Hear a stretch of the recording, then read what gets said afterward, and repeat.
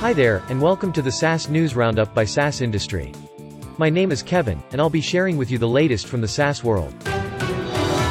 Didomi has raised $40 million in a Series B funding round co-led by Elephant and Breega, a round which takes its total funding to $46 million. The company plans to invest in technology, expand into the US and European home markets using the funding.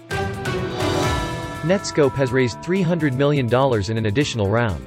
The company's total funding to date crossed $1 billion as per Crunchbase, and valuation has increased to $7.5 billion post this round.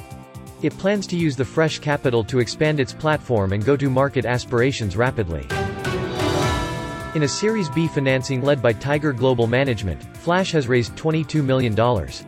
It's a platform that offers firms and employees in Brazil a variety of flexible perks. Flash is on a mission to modernize what it perceives as an old-fashioned manner of offering employee perks in South America's largest country.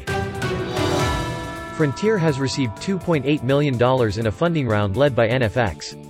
Frontier calls itself a vertically integrated job market.